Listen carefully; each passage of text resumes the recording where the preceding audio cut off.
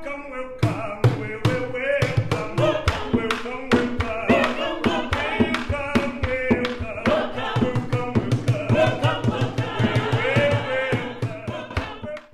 to episode 40 of The Journey is the Reward. The opening music is performed by the Madalitso Youth Choir, and it was recorded when I was in Zambia. I'm Brian Coleman, and I've been a frequent flyer for a large portion of my life. Most of my travels have been on United Airlines as a member of their Mileage Plus program. As a result of traveling around the world, I've flown over 5 million miles, with over 3 million of those miles flown on United. This has earned me lifetime Premier 1K status. Along with my co-host Micah, we're continuing the documentation of my flying experiences. Will I get to 4 million? Probably not. However, we will talk about my continuing adventures, the passenger experience, and who knows what else. The goal is to document the journey as it is the reward, so let's get started. Hey Micah, I was just noticing, when I started this project, I needed 292,483 miles to reach that 3 million mile goal. Well, in 13 months, I've flown all those miles, and to be exact, I'm at 3,004,145 miles. So I think this show is going to be all about facts, figures, and statistics. You know, I think it should be, because that means that in 13 months, you averaged about 23,000 miles a month. It's unbelievable. And boy, are your arms tired. Exactly. Yeah, that's almost how much flying I was doing when I was flying full-time for work. I didn't do that every single month, but I did it a lot of months. And yeah, that's a lot of flying per month. But to do that over the course of a year, yeah, that's a lot of flying. That's a whole lot of flying. And it's also to do that when you're paying for it yourself. That's a whole lot of money. And we're going to go over that too. So you know what they say, there's lies, damn lies, and statistics. So these will be neither lies nor damn lies. These will just be numbers. We'll see how we go, and I'll try and keep the lying and fibbing and exaggerations to a minimum, that's for sure. Well, no more than what we usually do, I suppose. Exactly. We heard from some listeners in the meantime. Who did we hear from? We did. Well, we heard from listener Rick. I think you might know Rick. Rick? I only know one Rick in my life. It happens to be my brother. Well, the letter goes, hey, Brian, I'm Micah's brother, Rick. And I lied. I know two other Ricks. There's Miami Rick, our favorite 747 captain, and then there's Major Rick, who flies C-17s in the Air Force. So I do know three Ricks. We know three Ricks, because you know my brother Rick too. Yeah, I know all three of them. Anyway, Rick goes on to write, so the question is, was the journey really as rewarding as the title would suggest? Or perhaps, would a better headline have been, the journey is not all it's cracked up to be? Or, the journey is a nice place to visit, but I wouldn't want to live there. That sounds like my brother. Huh, funny, because it is. I don't know, I guess we'll get into this as the show goes on, but no, I think the journey was everything that it was cracked up to be. Yeah, for me, the journey was definitely the reward. I didn't spend much time on the ground in many places, so yeah, the journey was definitely, that's what I did. I journeyed. It did seem through the whole project that you were having a good time doing all of it, even with the flying. Yeah, there were some frustrations. There were some times that weren't as good as others, but I think that's how it was. There were some times that weren't as good as others. There weren't necessarily any really bad times. Yeah, there really wasn't anything that was really bad. Although we could talk a little bit about my most recent flight to Tampa, and things there weren't great, but they also weren't terrible. Like you, I read many of the travel blogs and listen to other travel podcasts, and a lot of times you hear people simply complain about how bad in-flight service is. Certainly on United, I've complained an awful lot before, but I really think they've gotten an awful lot better. Maybe it's because I'm nice to the flight attendants. Maybe it's because I bring a gift. Maybe it's because I have a positive attitude about flying. I don't know. Maybe they pick up on that and they're just nicer to me than they are other people. But I've also looked around and noticed how they treat other people, and I just haven't seen it nearly as bad as many of these travel websites make it out to be. Well, it could also be, I was going to say, maybe it's because you just got used to it, but I don't know. I don't know. I'm still opinionated. Yeah, no, I don't think I'm used to it. I think I'm still every bit as opinionated. And the flight to Tampa service doesn't really count in this journey as reward because the journey is over. The 3 million miles were accumulated. So we can talk about it, and we will. but you Yeah. can't count it toward the service during the journey. And speaking of the journey, Rick went on to say something else now, didn't he? Yeah, Rick finishes with a little PS and says, and kudos to Micah for being thoughtful enough to completely avoid the musical sin of Don't Stop Believing by Journey. Absolutely. Both of us, we were never into 80s bands, I got to say. Not 80s bands like that, anyway. So who else did we hear from? Well, I heard from listener Claire, and listener Claire writes, Hi, Brian. For a traveler who is about to embark on a trip to a city or cities where he or she has never been before, here's the question. Where do you go to find authentic local color and local restaurants that tourists don't know about? Concierge will give you names, but rarely the heart of the culture. How do you safely find out about these places? And then she continues, another question. Based upon your extensive travels, what would you say is the one place everyone should visit before they die? What's your favorite absolute city or country? And what's the worst? I can tell you, Egypt can fall off the face of the earth as far as I'm concerned. Claire. Huh. So I guess Claire had a bad experience in Egypt. Well, from what I understand, at least the way it used to be, I know that the Nile cruises, which were fascinating and beautiful, from what I heard, is that everybody on a Nile cruise eventually gets food poisoning at some point or another. So, but that's just a rumor I've heard. I don't know. Huh. Yeah, I don't know. I had a friend of mine who worked for Lockheed and he sold L-1011s. He said that he always got sick, even flying over Nigeria, and he would have to go to Lagos. He said that that was absolutely the worst place for him on the planet to go. And yeah, he got food poisoning every time he was in Lagos, Nigeria. Captain Nick is also not very fond of when he was flying to Lagos in Nigeria. It was a difficult place for him to go, and he used to say that they were escorted on an armed bus from the airport to the hotel and Yeah. told not to leave the hotel. So yeah, I think that that might be a place. There are certain places in Africa I don't think I would want to go. There are other places in Africa I very much want to see, although these days Sudan is not one of them. Yeah, definitely. So up until these days, I would have loved to have seen Khartoum. Yeah, I've actually heard some decent things about it. There are several cities in Africa that I'd really like to go to or have wanted to go to. I've actually wanted to go to Egypt as well. I want to go to Morocco and see Marrakesh. I think that'd be great. I really just don't have all that much experience with the African continent and would love to do some exploring there. Senegal is another place I'd like to see. Yeah, sure. But as far as worst places, I really don't know if I have a worst place. I don't know, Micah, do you? I once had an interview in Saranac Lake, New York.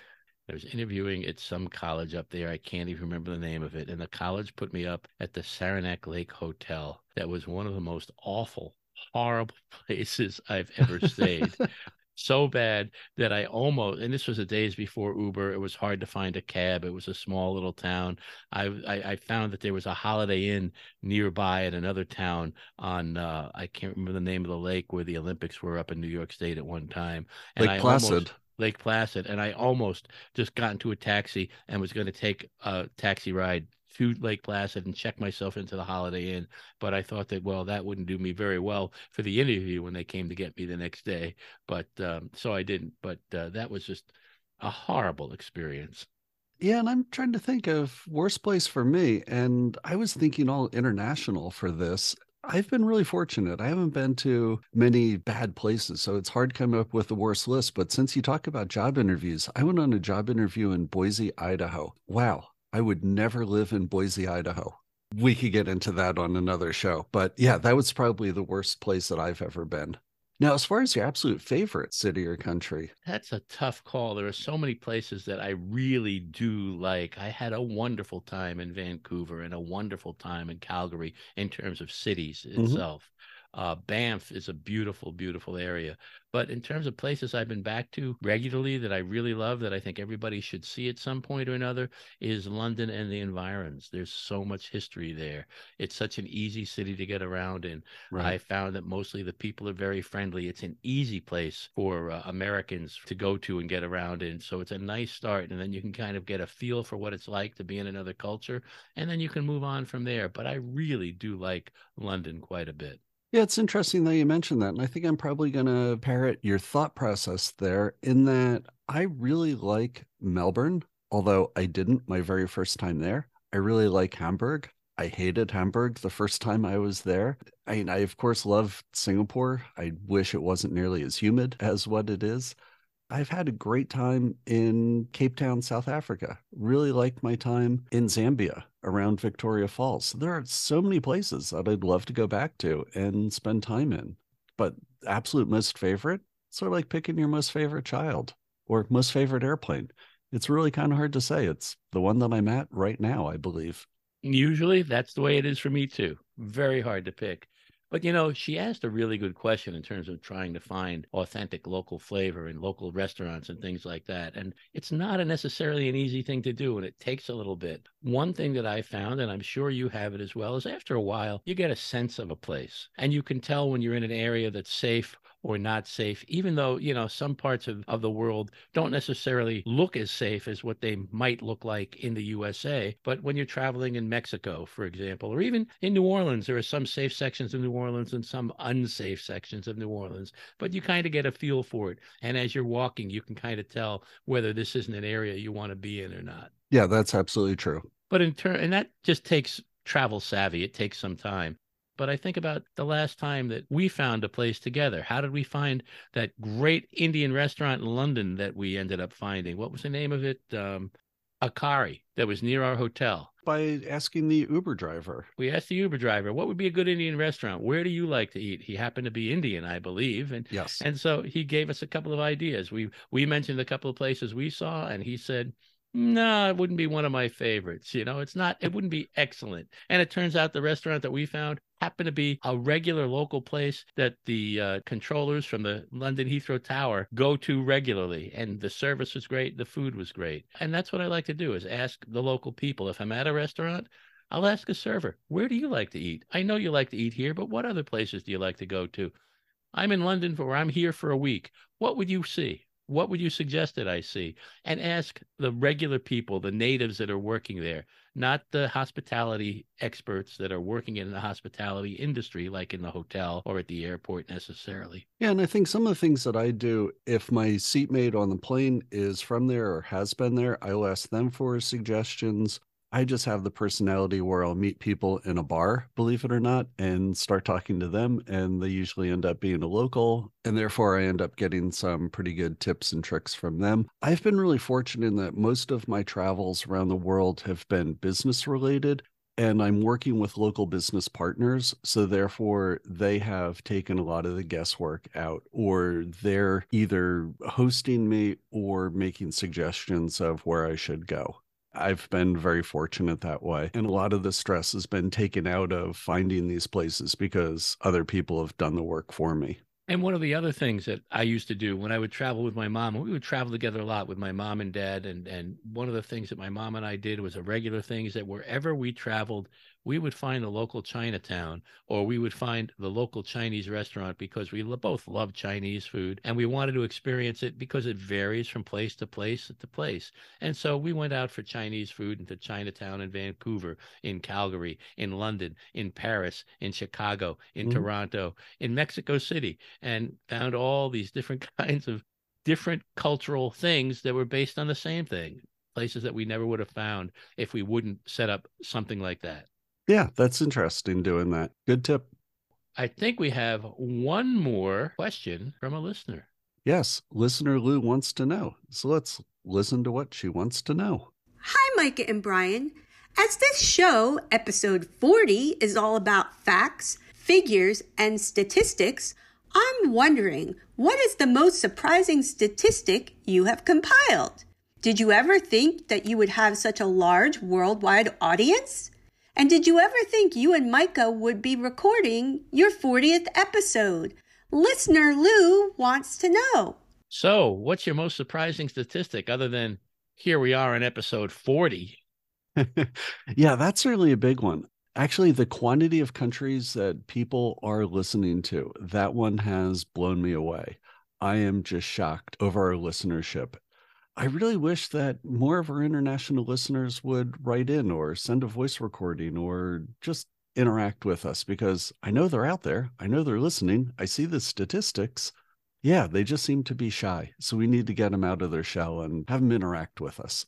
Well, what's really kind of strange is when I look at the list of countries, and I guess we should probably go over that at some time. I look at some of the countries and I can say, oh, I know him. Oh, I know her. Yes, right now we're sitting at 54 countries, which I find really interesting. And the US percentage-wise leads, and that's at 74%. Then we have Australia, Germany, Canada, United Kingdom, and Israel. So I guess my trip over to Israel, we got a whole bunch of listeners as a result of me being there. So I find that interesting. I don't know. I suppose we could probably name the people listening in Australia, Germany, Canada, the UK, and Israel. If we really had to, we could probably name most of them. No, I'm only kidding. No, we could, but there are others as well. And we certainly have some other countries. I really want to run down this list. So it's going to be a little bit of reading here, but I think it's important to give recognition to all these countries because there's Italy, Singapore, Argentina, Belgium, India, Luxembourg, Spain, Japan, Netherlands, South Africa, Colombia, Austria, Brazil, Ukraine, Mexico, Hong Kong, Russia, Iran, Switzerland, Ireland, the UAE, United Arab Emirates, Aruba, Denmark, Malaysia, France, Peru, Albania, New Zealand, the Czech Republic, Pakistan, Indonesia, and Ecuador. And then we also have listeners in Slovakia, Sweden, Zambia, Greece, Hungary, Rwanda, Croatia, Vietnam, Morocco, Qatar, Malta, the Republic of Moldova, Portugal, Bulgaria, Latvia, and Norway. And we can't leave out Romania, Guam, and Egypt. That's just amazing to me that there are all of these countries that are represented. And you're right. I think we know some of the listeners in some of these countries, but there are countries on this list where I know for sure I don't know these people. Oh, absolutely, and we've managed to probably offend people all over the world now, and we just hit Egypt today. So we apologize to the listener in Egypt, and if we did offend you, by the way, it is I am really offended at yahoo.com, and we haven't gotten any emails to that, have we? I just want to clarify, we did not offend Egypt. It's listener Claire that said that she really doesn't want to go back to Egypt. So it's not us, it's her. I did say something about the Nile cruises that I will take responsibility for. Okay. But at least that's what I've heard. I've never experienced it. Nonetheless, I've just figured out what the new challenge is. This is the new challenge. You hit your 3 million miles. Now you need to fly United and make sure you visit every single country that you haven't been to that's on this list that people have been listening to us from. Ooh, that's a great challenge. Now, United doesn't fly there, but probably through the Star Alliance network, there are many partner airlines that do. And many of these countries, like Latvia, for example, I've wanted to go to. I mentioned before, Morocco, want to go there. See the great apes in Rwanda. Absolutely. We've talked about Vietnam in the past. I know another place you want to go. I know. I so want to go to Vietnam. Interesting challenge, Micah. I think we need to keep this list and start checking them off. In fact, we should probably do that now. We should put that list in alphabetical order and use the strike through and for the places that you've been. And that way we can have a list of those places you need to hit. Yeah, I'll do that. And we could talk about that on the next show. Right. And then that's when we have to figure out who's listening, because hopefully you'll be able to meet them at some point while you're there. Yeah, we could do a meetup in each of the countries. Even more fun. Yeah. Exactly. Let's talk a little electronics. It's another one of my favorite topics. In the USA, the iPhone is the number one phone. Everybody has an iPhone. Yeah, there are people with Androids, and both are great phones. What devices are people listening to us on worldwide? Our statistics corroborate how the market share is divided, because certainly, as you said, iPhone's dominant in the US. Most of our listeners are here in the US. So the listeners listening on iPhones is at 62%. Android is the dominant platform around the world. I believe they have 2/3 market share in Europe. And because we have fewer percent listeners in Europe or around the world, the Android market share is at 23%. And then we also have people that listen to this podcast on their computers, because we have 4% of our listeners listening on Macintosh, 3% listening on Windows systems, and the rest is on the category called Other. And I'm assuming that could be Linux devices or could be a Windows mobile phone if anyone's still using that, or whatever other listening device just comprises other. What applications are people listening to us on? We have 54% using the Apple Podcast Player, 13% are using Overcast, 10% Pocket Cast, 6% Spotify, 5% Podcast Addict, which I've actually never heard of before, and then 4% are using a web browser. So that sort of ties in with the people that are using their Mac or Windows system for listening. And then we have the rest in the category called Other. There we go. And we don't have any numbers on other, but there are certainly others. We have, it looks like, and it doesn't really surprise me, that mostly men are listening to us. What are the numbers there? Yeah, although we've done a really good job of increasing the female base, because I remember in one of the earlier shows, probably around episode 10 or so, we talked about some of the statistics, and the male listenership was, I believe, around the 80%. Well, right now, the male listenership's at 68%, and 23% are female. So I'm really happy to see that so many more females are listening to the show. I think that it's really important to get females involved in aviation, and it's a great career for women, and happy to see those numbers increase. And then there were 9% that just didn't want to mark that down. Well, and then we do have less than 1% people listening that are non-binary. And listener Lou talked about interesting statistics, and that's certainly an interesting statistic. Yeah. And we also have ages, believe it or not. The 28 to 34 age bracket, which is at 19%, the 35 to 44 is 31%. Here we go with the 45 to 59 is 39%, and then 61 and over is at 11%. And I also know that we do have a listener that is younger than 28 years old. Ladies and gentlemen and children of all ages. Exactly. Now we have episodes that were favorites as well. Yeah, this was surprising to me. You would think that episode 1, 2, and 3 would be the most listened to episode, that people would start at the beginning and they would have more numbers, but that's not true. And I guess some people start listening, they'll hear about the podcast and jump in somewhere in the middle. As we've seen over the weeks, the episode listenership for that episode has increased. And I was just surprised. So episode 37 is our most popular one. And I think that was Japan, wasn't it? Yes, it was. Yeah, so Japan was the most popular one. I guess a lot of people are still really looking forward to going to Japan, and maybe they just wanted to get some insights into getting to Japan. Are you sure that wasn't Graham Parker and the song Discovering Japan? I think that's what called everybody to it. That's a great song. Anyway. Could be.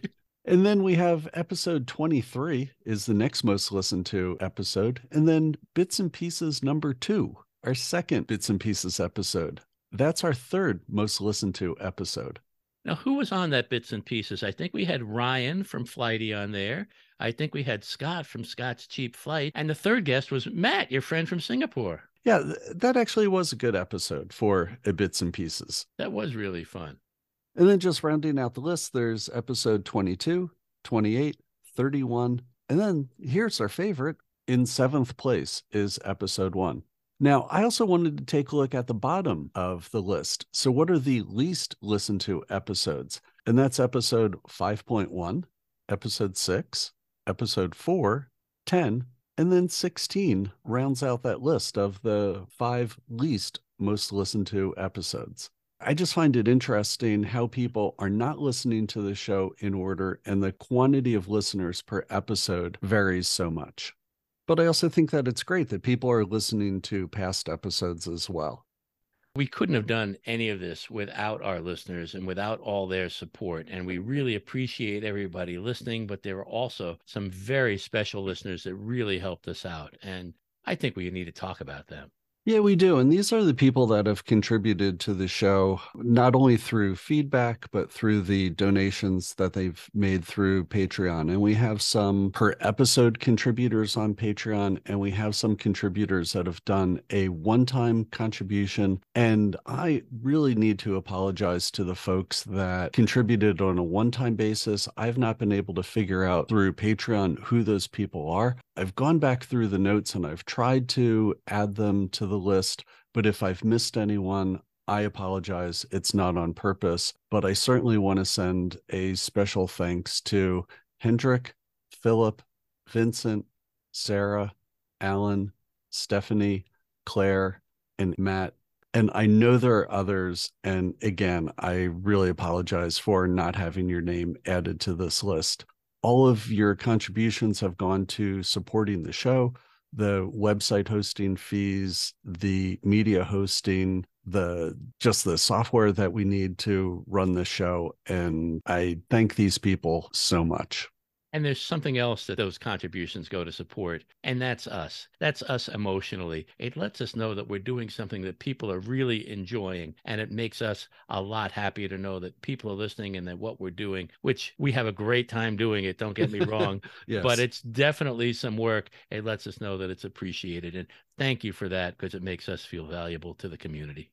Yeah, and that's where it doesn't have to be a financial contribution. So, for example, listener Missy has contributed plus points. I was going to say they came at just the right time. You were exhausted. You were going back-to-back flights, and you really needed that upgrade. And Missy came through, and that was just so sweet of her. And she's just a terrific person. As our listeners know, I did have the opportunity. She doesn't live that far from me. We had lunch together at Becky's Diner here in Portland, and what a great time speaking with her.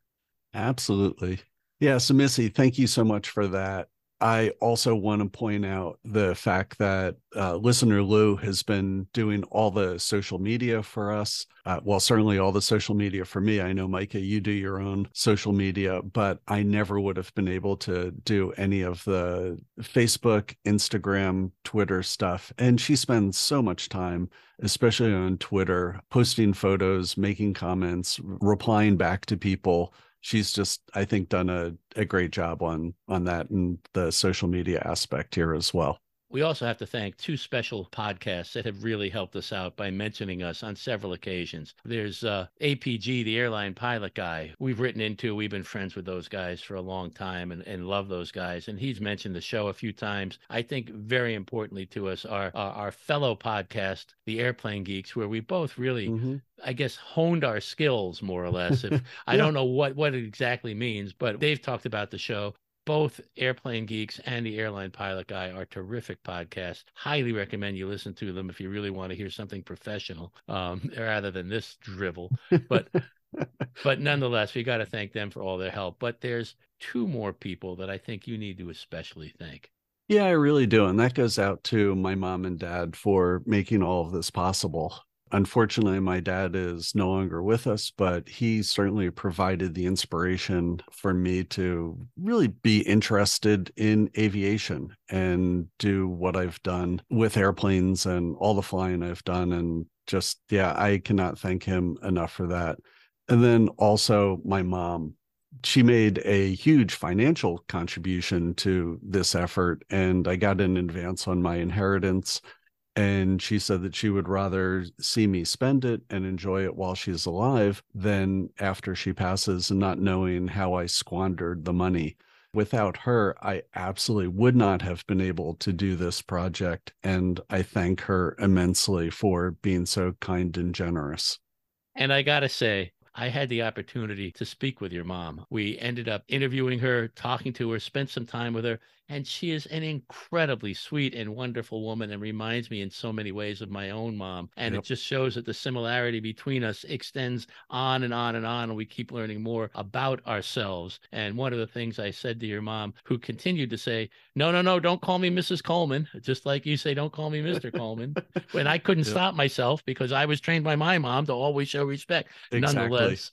But I said the greatest gift that she has given is the fact that I have you as a friend, and that was just really super. And we were hoping to bring you that interview, but there were some technical glitches, and we're oh boy, did I screw up on that? Yes, little foul up. But now that your mom is really great on Zoom, we'll do that again and hopefully get an interview with her sometime soon. And also, I want to say, if she's listening, and I know she does listen, I know you're not feeling well right now, and I hope you recover pretty soon. Oh, let's hope. So let's get back to some statistics. 300,000 miles, 13 months. Where did you go the most? It was really interesting to me that both South Africa and Singapore are tied with the most visited destination at 6 each. So yeah, 6 trips to South Africa, 6 trips to Singapore. But there was a three-way tie. Yeah, I went 6 times to Tampa. So one way or another, Mom got to see me a lot during this adventure. And it sounds like she likes to see you. Yeah, I don't know why, but yeah, she seems to. Wow. 13 months, 6 times to South Africa, 6 times to Singapore, 6 times to Tampa. Well, sometimes. Yeah. But there's more. So you were in Hawaii how many times were you in Hawaii over 13 months? Yeah, I actually went to Hawaii 4 times, and they were pretty much all back-to-back trips, and I got to see 3 islands, and Lihue was a first for me. And you got to remember that these trips were determined based on price per mile, and they were just the best deal, other than Tampa, which the best deal is getting to see your mom. But yeah, but that's not price per mile. Boy, there's a cost associated with that one. That's Oops, sorry, sure. Mom. Yeah, but the airfare was just so incredibly cheap. I just couldn't pass it up. Now, there were some other countries you went to, and yeah, you sort of flew there. I don't know if you were getting points for them, but there was only one place you went to more than once. Where was that? Went to Zambia twice to see Victoria Falls. And one time when I was up north at Victoria Falls, I flew in and out of Zimbabwe at the new airport in Zimbabwe. So that was kind of fun.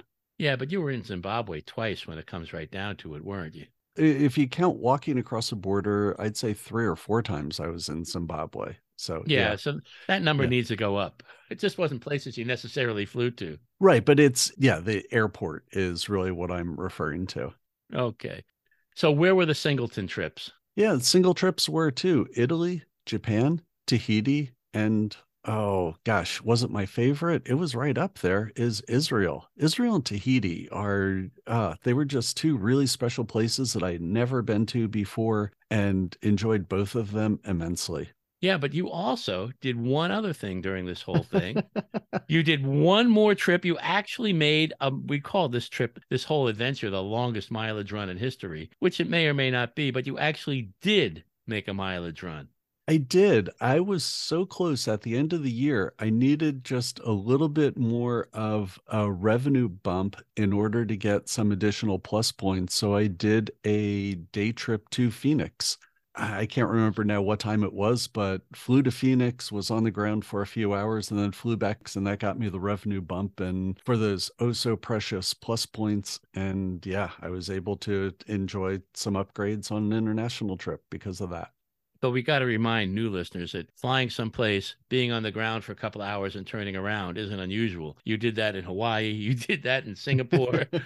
You've done that in many different places. This was just a few hours, the entire experience was just a few hours. So yeah, that was a little bit different. Now, in order to get to where you were going, get to all these countries, how many airports did you have to go through? A lot. But there were some airports that I merely transited through, and maybe that's what you're referring to. And went to San Francisco, definitely the most, because United's cut so much international service out of Los Angeles. But in this particular case, it probably helped me because I'd get an extra 500 miles that counts towards million mile status simply from going from Los Angeles to San Francisco. So I did that 20 times. I transited 18 times. Wait a minute. You mean you would fly 500 miles and you would fly 500 more just to be the guy upon the plane to get 500 miles more? Exactly. That was me. Okay. Oh, the music madness continues.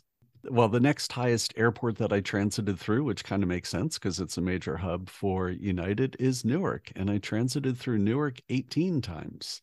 Wow. That's a lot of Jersey. Yeah, that's a lot of Jersey. And only one time having a pork roll sandwich. That doesn't seem fair at all. No, not at all. They should hand them to you as you walk off the plane, actually. Yeah, if I'm going to have to put up with Newark, I might as well get some good food along the way. But something else that I found interesting is I transited twice in Germany, and I got to see both the Munich airport and the Frankfurt airport. That's not bad. And, what surprises me is that IAD, Dulles Airport, and Denver Airport, DEN, are both United hubs, yet you are only in IAD 3 times, you're only in Denver twice.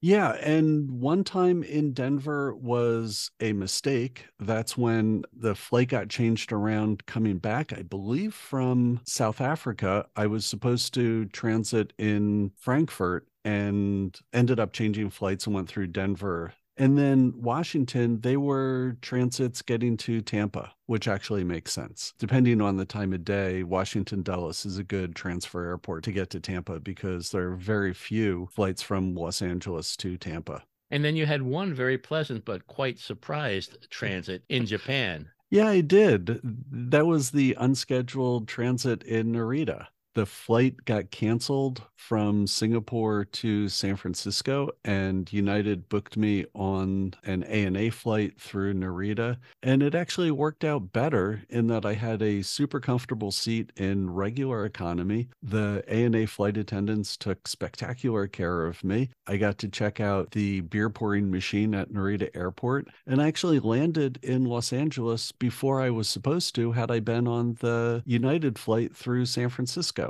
So all in all, that inconvenience turned out great. Now, what was the longest time you spent on an airplane? What were the longest flights? Well, the longest time I spent on an airplane is kind of hard to calculate because there were many flights that I was on the airplane that were delayed. So there's the book time, but then time that I actually spent on the plane. I think the longest time might have been the flight back from Israel because we had although I guess I wasn't on the plane. Yeah, I was also, I'm sorry, we were grounded as well. So it was a delayed boarding. And then we were on the plane. But as far as flight time goes, Singapore flight was 16 hours and 55 minutes. Well, this is why when you talk about time on the plane, when you think about it, this is why United and all the airline mileage programs reward you with miles and not travel hours, because then they'd really be in trouble. Yeah, absolutely. But I did have some other long flights as well. And the next longest booked time or blocked time was to Johannesburg, and that was 16 hours and 15 minutes. And then Cape Town was shortly behind that at 15 hours and 55 minutes. Yeah, and Israel wasn't really that short a period of time either when it comes right down to it. That was 14 hours and 10 minutes, which, yeah, is starting to be a little bit short. But when you said, nah, flying back from Japan to LA, that's just not, it's not long enough flight. I'm not going to go to sleep. It's only 8 hours. Only 8 hours? Yeah, only 8 hours. Jeez. Yeah. When you start doing these 15, 16-hour flights, 8, 10-hour flights seem really short.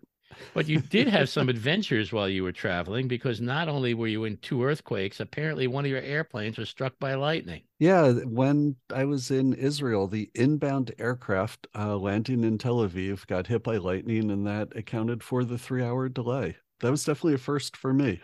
So you talked really highly about the lounge in Narita. Was that your favorite airport? Probably not. The lounge was really nice, but as far as the airport goes, I think I'm going to give that one to Singapore. Changi Airport, the country of Singapore, has just done an incredible job with that airport. And it's really a destination. I've talked to a lot of locals there, not only Listener Matt, but other locals that say they will go there simply as a destination. Now, how many airports in America are people willing to voluntarily go to and hang out at an airport? I think the answer is probably very few, but Singapore, that's what they do. There's only one that I know of, and at least trying to do it. Pittsburgh, as you will recall, used to be a hub for U.S. Air, and it became a huge mall. And then U.S. Air closed down, pulled out of there as a hub, and it's this huge airport with nothing going on. And so they basically opened it up so that you can go shopping there. You don't need to be a passenger to get in through Pittsburgh. At least they did a few years ago. I don't know how successful it was, but they were trying to become a destination airport. Don't know what happened, but Singapore is known worldwide as being one of the very, very best and most popular airports in the world. Yeah, it really is. So that's a reputation that's well earned. I think unlike flying on Singapore Airways, I honestly think they are overrated. I don't think they're nearly as nice as the reputation leads customers to believe. At least not anymore. I don't know what Correct. It was like back in the 70s and the 80s. We've talked about Newark as being terrible, but you wouldn't consider Newark the worst airport you flew through. There's, I guess, different levels of worse. Having amenities available is, I think, an important part of an airport. Both the airports at Lihue and Maui just are limited over their services that they have. And not having a club makes a big difference to me as well. Really, as much as I enjoyed the country of Tahiti, all the experience there, their airport, gosh, is that simply a place to fly in and out of, and you do not want to spend any time at all at the Tahiti airport. As far as worst airports, just not that there's anything terrible about them, there just aren't many services there. So that's why I'd put them at the bottom of the list. So those are the airports. Now, you stayed in a lot of hotels. You have a favorite there? My favorite hotel that I didn't actually stay at, but I used a lot of their services, was the Intercontinental in Tahiti. I'll admit it, I made a mistake. I paid to stay at the Hilton, but I should have stayed at the Intercontinental. It's such a better property. The pools that they had there, the dining, although it was incredibly expensive, the outdoor bars that they had, it was just a beautiful property that I absolutely will go back to. It sounded great. It just sounded like a beautiful place. Was there another that you liked? Yeah, the Royal Livingston in Zambia. Being that the hotel's inside a national park and they have animals like the giraffe and zebra and baboons and impala that will walk up to your hotel room door and they just graze around the property. That was truly amazing. Not only to see the animals, but the rooms themselves, the staff that is there. This is definitely a 5-star property. If anyone's going to Victoria Falls, yes, it's going to be expensive, but your experience at the Royal Livingston is outstanding. And it's also walking distance to the falls, so you don't have to worry about transportation getting to the falls and back. Well, any hotel, when you walk into the lobby and you have a whole choir singing to you and welcoming you, that's got to be something special. And I thought that would be your absolute number one. But it sounds like the Intercontinental in Tahiti is something very special, too. It is, but I didn't stay there. So if hotels that I've stayed at, the Royal Livingston is definitely there. So I could talk about the rooms. The Intercontinental, I never saw the inside of a hotel room, so I have no idea what that's like. So I'm just talking about the property and the facilities that are there. And certainly one of the things, yes, at the Royal Livingston, having the Madalitso Youth Choir there, being able to record them, meeting them, they were so kind and generous. I'm just really happy that I was able to run across them. Yeah, having them sing to all the guests as they come and go, super, super special. Sounds like it was a terrific place. Yeah. But what about the other extreme? Did you have any poor service in hotels that you recall that comes to mind right away? Oh, probably the worst hotel is the Hilton at LAX. It just wasn't good. Yeah, it's a room. The staff was not great. I guess I've been lucky. Really, all the hotels that I've stayed at on this adventure were really nice, and someone has to be the bottom. So I'm going to give that to Hilton at LAX. This show is probably as much about food as it is about travel, although maybe food is part of travel. So any favorite meals in the air? Any favorite meals on the ground? Yeah, in the air, having the Thai noodle dish on United was really good. I was surprised that they had it and the quality was halfway decent. I know there's a hamburger or two along the way. I just enjoy having a hamburger in flight. The rest of the meals, as far as I recall, were forgettable. There's nothing special. And yeah, it was nice that United's brought back the ice cream sundae, but the quality of ice cream that they're using is really terrible now. So I wish that they would spend a few dollars more and get better ice cream. On the ground, going to the Fat Butcher in Stellenbosch, South Africa, that ribeye was just to die for. It was so incredibly good. So that was probably my best meal on the ground.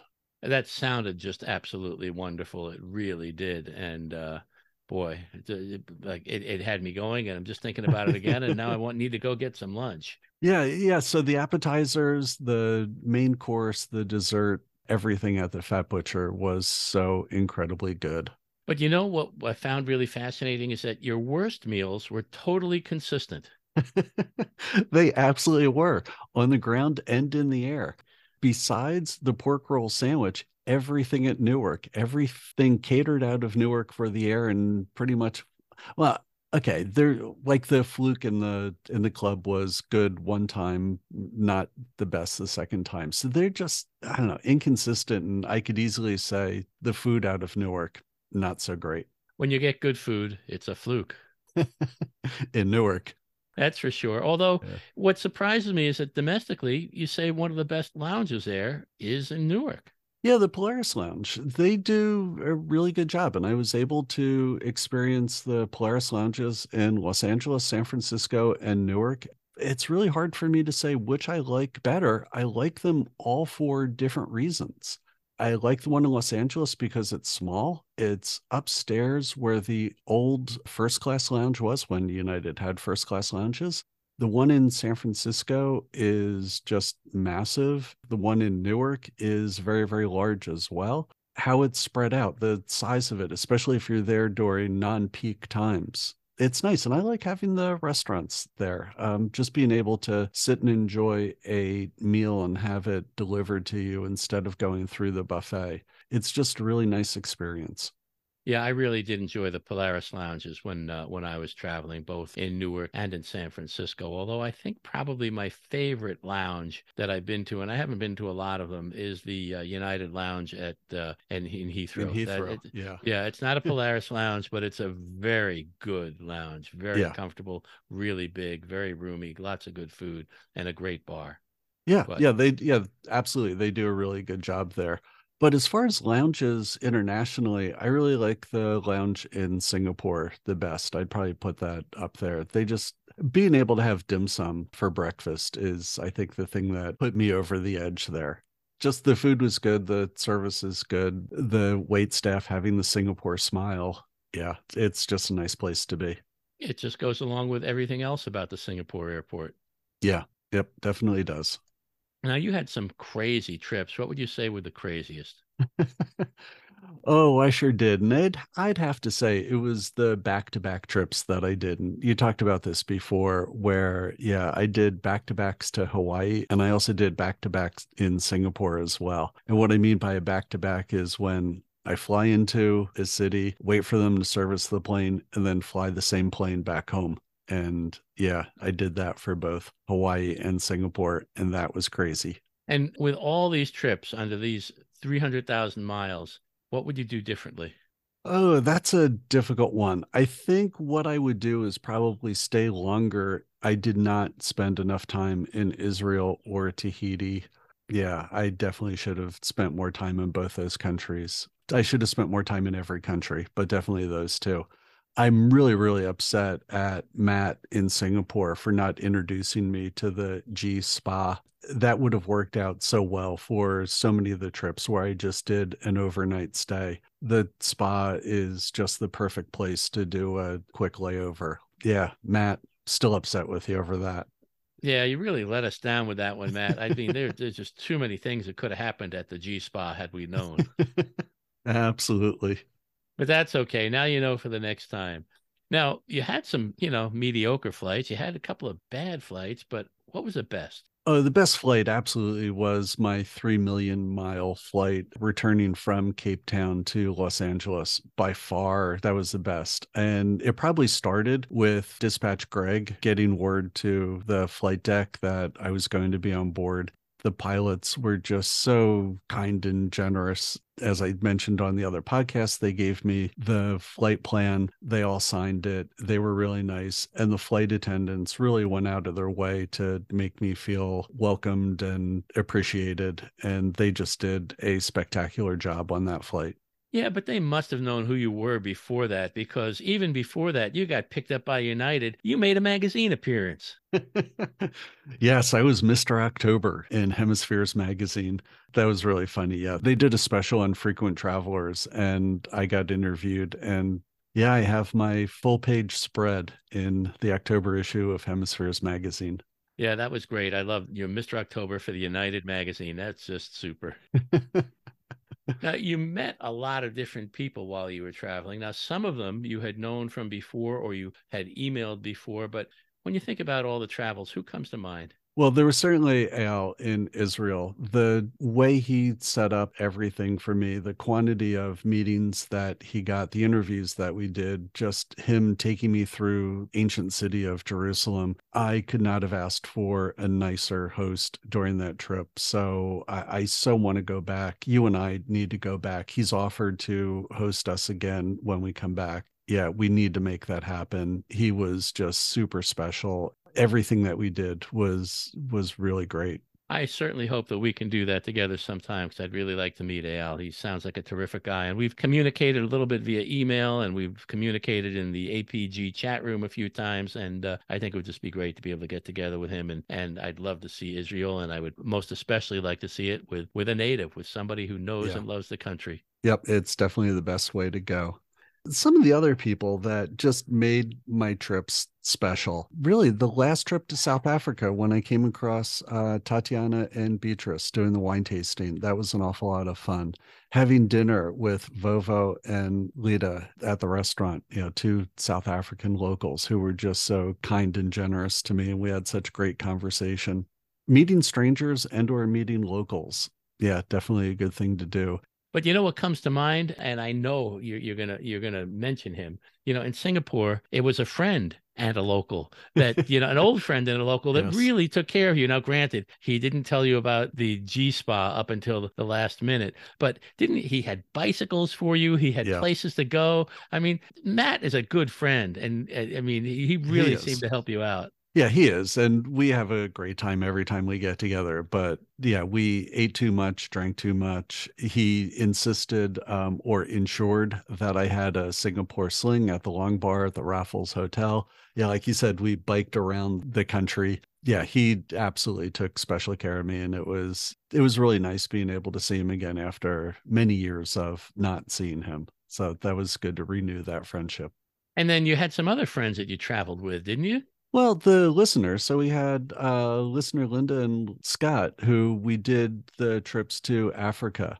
So being able to be a tour guide where I could show them bits of the country. Actually, Scott and I went up to Zambia and Zimbabwe. So that wasn't South Africa, but we flew through South Africa.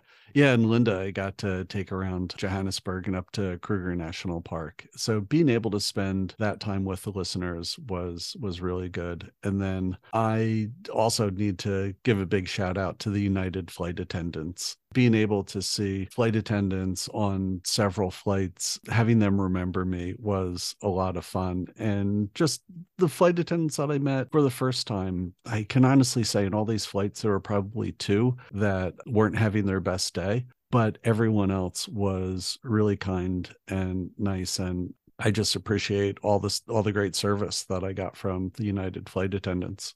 Now, Matt, you're old friends with, and I'm sure you'll be in touch with on and off. Anyone else, with the group that you think, Al, if we go back to Israel, anybody else you've been in touch with since? Yeah, unfortunately, no. And that's probably the big regret that I have is that I didn't meet any new long-term friends or people besides who you've mentioned. Yeah, that's sort of the downside of this trip. I hope that I will come across some of the flight attendants again. So that'll be really nice to see them. But as far as getting contact information and being in contact with, no, I kind of messed up on that.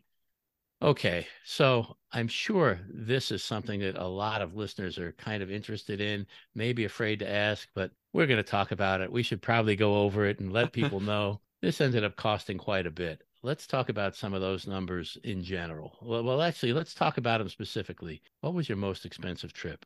Yeah, the most expensive ticket was a vacation that I took with my friends Gray and Janice. We went to South Africa and Zambia. Because I wanted to travel with them and they were flying in business class, I bought a business class ticket, and that ticket cost $4,479.77. Now, wow. So that included all the tax and fees and everything. So part of the amazing part to me is how much or how little money United actually gets out of this. So I have that breakdown as well. Of the $4,400 ticket, United got $3,400 of that. So $1,000 goes to taxes and fees that United never sees. That's crazy. That's really amazing. The amount of money that counts towards your frequent flyer status is the $3,400 number, not the total ticket price. So you don't get credit for taxes and fees. That is annoying. Yeah, well, that's really annoying. But from the airline perspective, they're only getting that money. Therefore, they should only give you that much credit. Yeah, but it just amazes me that 25% of your ticket is going to taxes and fees. 25% of it, at least on that ticket. Yeah. But what's interesting is that you can also, this was in May Well, you also flew to South Africa in February, and you also flew it in business class. What did that February ticket cost you? Yeah, that one was fun, where that was $2,837 for that business class ticket. That was one of the very first trips that I took really to kick off this project. Yeah, I saw that as a deal and I just could not pass it up. And that's sort of a tip for our listeners. Don't exclude looking at premium economy and business class fares because sometimes they're not that much more. And I know I've done first class tickets in the US where it's only been $50 more to fly in first class. And I will gladly pay $50 to do a transcontinental flight for $50 more. Absolutely. But this is what amazes me. Same ticket, same place, same airplanes, possibly. You don't have the tail numbers, Right. But it could be double the price depending on the time. So always look at your dates and check out your flight prices based on the dates and figure out where the best deal is and decide if you can go then and then why you want to go. Yeah, absolutely. And this is a perfect example where there's really almost a $2,000 swing in the price of a business class ticket. Now, you also found a very inexpensive ticket to Honolulu. Who would believe it? This was the least expensive ticket you purchased for the whole trip. Yeah, and this was the quick turnaround trip that I did, and it was $251 to fly to Honolulu. LA to Honolulu, 251 round trip. Yeah. That's unbelievably inexpensive fare. That's really, really good. Yeah. And of that, I'm not going to do the math in my head percentage wise, but United got $207 out of that $251. Yeah, it's domestic, so it's going to be a few less taxes and fees. Yeah. So what was the total cost of the whole thing? This is the one that hurts a little bit, but there's justification behind it. When I started off, I really was budgeting to do the entire thing for around $20,000 in airfare. Fortunately or unfortunately, quickly on in the program, I changed my mind. And instead of buying just the least expensive economy ticket, I ended up buying a lot of premium economy tickets. And therefore, that raised my total expenditure for the program. So totaling all 103 flight segments, it totaled $31,863. So I spent $11,000 more than what I was initially budgeting to spend. True, but you flew quite a bit in either premium economy or in business class. Do you have the number of flights by any chance that you flew in upgraded service? No, that I don't have. I would be curious because if it's only $10,000 more, that's actually a bargain. If most of them were in business and so I paid for 2 business class tickets. I flew in business class many more times than $10,000 in value. Right. Okay. I also purchased some economy tickets where I was upgraded to premium economy as well. Again, I'd say that value is probably close to $10,000, but absolutely buying the ticket and getting upgraded to business, the quantity of times I flew in business class, absolutely that value was justifiable for the $11,000. Now, let me ask you this, because this is what people ask me most of the time. On the $30,000+ that you spent to put this all together and get your 300,000 miles and your lifetime 1K status, what do you get from this? What is United giving you? What does the lifetime 1K status mean? The benefit that I get that I value the most is the plus points. So on an annual basis, I will get a certain number of plus points until United changes the program again that I could use for these upgrades. So I could buy an economy ticket, a premium economy ticket, and get upgraded to business class. That's the benefit that I value the most. Are these guaranteed upgrades or are these based on space upgrades? They're based upon space. There are certain flights where you can pay even more plus points and have it guaranteed at time of booking. It really depends on how full the aircraft is. I'd say I've had, and again, I can run the numbers on this, I think I've had a better than 50% success rate in getting the tickets upgraded. You've done pretty well overall, I've got to say. There were some times you were close, but upgrades are getting harder and harder to find, so it's difficult. It really depends on where you're going. And I've also been upgraded actually when I sat in my economy or premium plus seat. And then they've come on board and said, Mr. Coleman, you have a new seat. And then they've moved me that way. It really depends. Business travel still has not recovered. However, there are an awful lot of people that are traveling leisure that are willing to spend the money to buy either the premium economy seats or business class seats. I think the airline industry is still sorting things out. It will get better. It will get easier over time. What other benefits do you get with lifetime 1K status? There are a lot. For example, on international flights, I get 3 bags that I could check for free, and they could weigh up to 70 pounds each, whereas normally it's 2 bags at 50 pounds. That's a lot of vodka. It sure is. Or wine from South Africa. Yeah. There's priority boarding. For domestic flights, if I'm sitting in economy, I get a free meal and a free drink. Some of the benefits that I'll receive is an increase in mileage when I just buy a ticket. As a platinum member, I would get a 9x multiplier. Being a 1K, I'll get an 11x multiplier. I get to board before almost everyone else. So they do military global services, which is the highest level in the United program. Parents with children or people with disabilities will board before me, and then I get to board. So that's kind of nice. I get the annual membership in the Clear program. So like TSA Pre, you kind of get to skip the line, don't have to take your shoes off and all that. Not only is Clear available in airports, but it's available in other sporting venues. And that's a $189 value. So I'll get that for free as long as they continue to offer that. I have a higher priority for clearing. It's 3 days in advance for Premier Platinum. It's 4 days or 96 hours in advance for 1Ks. And then another thing, I don't take advantage of this very often, but I have. There are absolutely no change fees for me on any type of ticket. If it's a paid ticket or a mileage plus ticket, I can get my money back. I can get the miles put back without any sort of a fee at all. Wow, I'm going to have you buy my tickets from now on. There are a bunch of other benefits that go along as well, but I just don't put value in those benefits.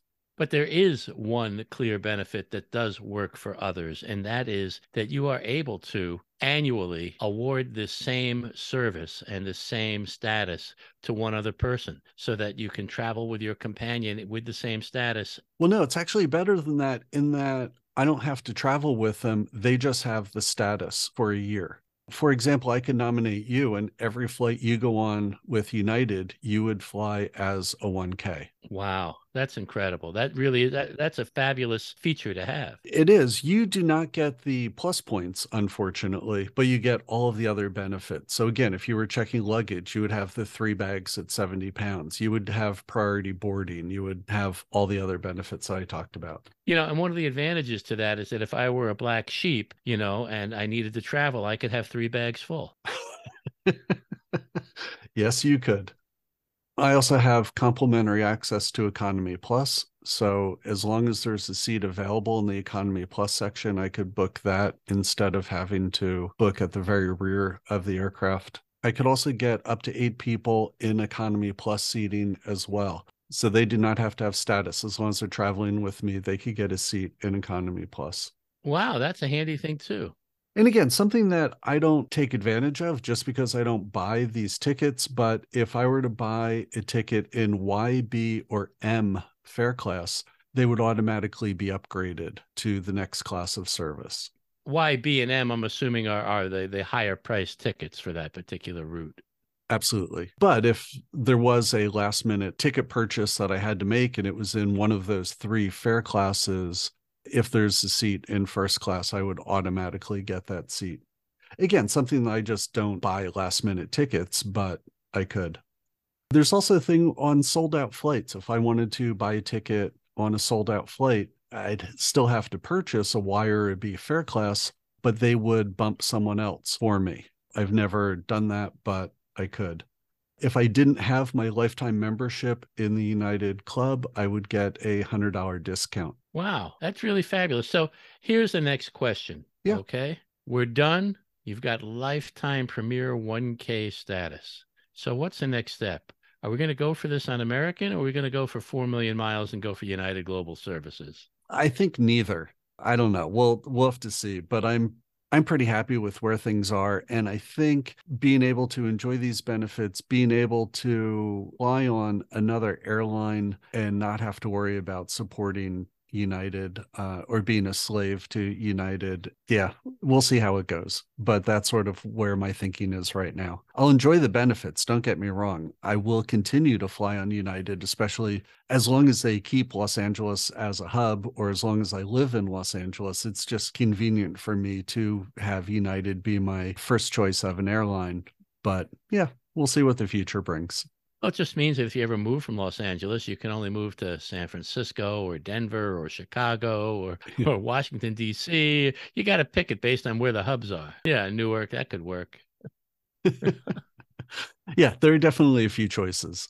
So I think that brings us pretty close to the closing the book on episode 40. It is. And yeah, we're still going to do additional shows. So people that want to continue to listen can do that. I promise next week to do my homework and come up with a list of countries where we have listeners, where I've been and where I haven't been, where I need to get to. Come back and listen to episode 41. And if you have any questions for us, how can listeners get in touch with us? The best place to get a hold of us is send an email to Brian@thejourneyisthereward. We absolutely would love to hear from our international listeners and our domestic listeners as well. We love them all. There are times for an international beer. There are times for a domestic beer. We love them both depending on the situation. Absolutely. Micah, how's the best way for people to get a hold of you? Well, I'm still on Twitter, although I never had a blue check, so I still don't have one. But on Twitter, you can find me. I'm at Mainfly. Maine like the state of Maine, because I'm your main man, and fly like let's go flying. And if listeners want to interact with us on Twitter, Listener Lou manages that, and the Twitter ID is TJIT Reward, as in the journey is the reward.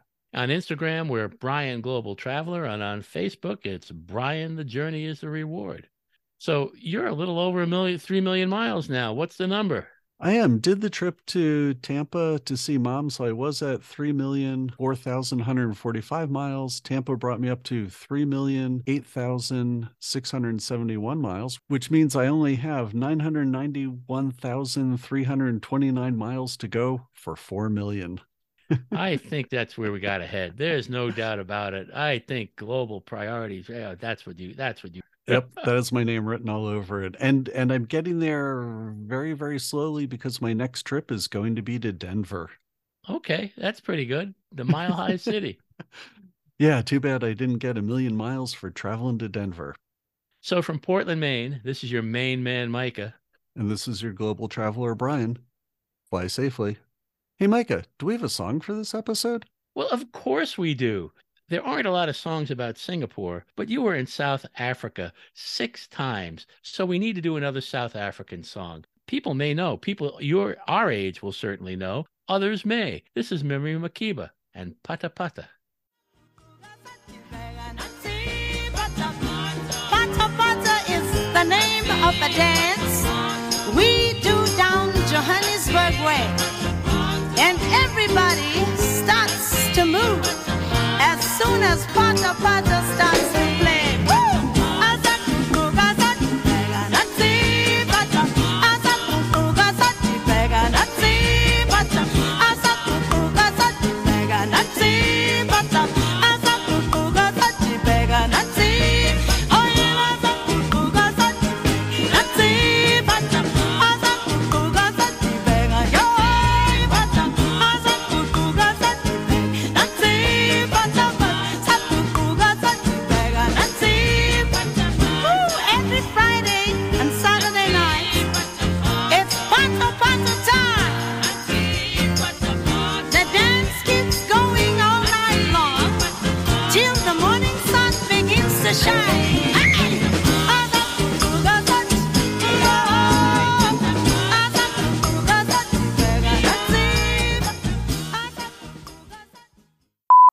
And we're back.